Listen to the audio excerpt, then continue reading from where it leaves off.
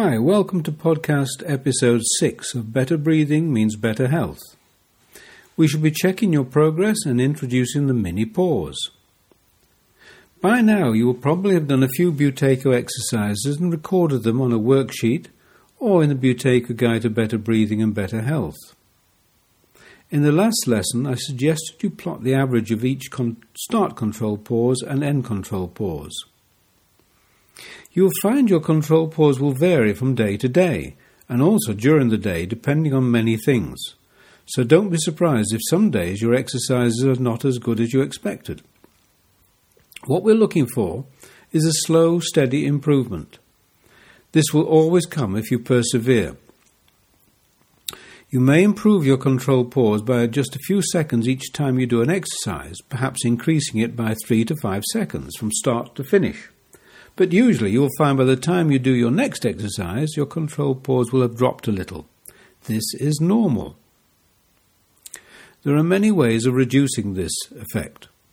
The first thing to try is to remember to keep your mouth closed whilst you're going about your daily routine, breathing only through your nose. Don't forget to do the nose clearing exercises if your nose gets stuffy. Just being aware more of how you're breathing will help. If you catch yourself breathing heavily, just take a moment to think, reduce breathing. This is something you can do throughout the day, anywhere you get delayed, in a supermarket queue, at traffic lights, or waiting on the phone. Rather than get stressed, you can use these moments to do some more reduced breathing. The good news about breath training is that exercises are only needed until your breathing returns to normal. Then you can stop doing any exercises and your breathing will continue to be good. This is because what we are doing is resetting special receptors in the brain that control the rate of breathing. Every person that is over-breathing is doing so because their receptors are telling them to. Once you have changed the receptors, they will keep you breathing normally. Curiously, our breathing rate is not governed by oxygen in the body, but rather by the level of carbon dioxide. Ideally, this should be around 5 to 6% when breathing normally, but every person over-breathing will have too low a level of carbon dioxide, probably nearer 3 to 4%, and this is one of the major causes of all their symptoms. So, if your progress is not as fast as you would like, you can try an additional simple trick when doing your reduced breathing. Just try taking slightly smaller breaths in and breathing out more slowly so that you feel a little air hunger.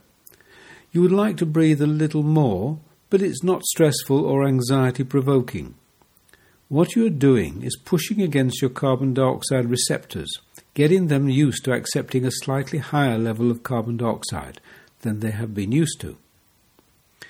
If this is in any way unpleasant, then revert back to just relaxation as the way to reduce your breathing.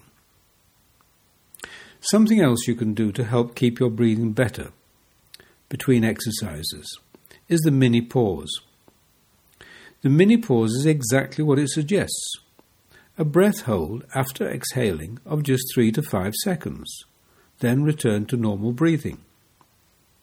You can dot mini pauses in at any time during the day, whenever you think about your breathing, and this will help maintain a higher control pause.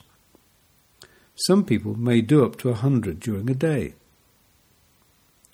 Later on in the course, we will talk about an exercise you can do when out walking. The next episode will be about food and your breathing. Did you know that what you eat affects the way you breathe? And the way you breathe affects how you eat. If you haven't yet purchased the recommended book for recording your exercises and more background information, Better Breathing Means Better Health, you can check it out and purchase it now.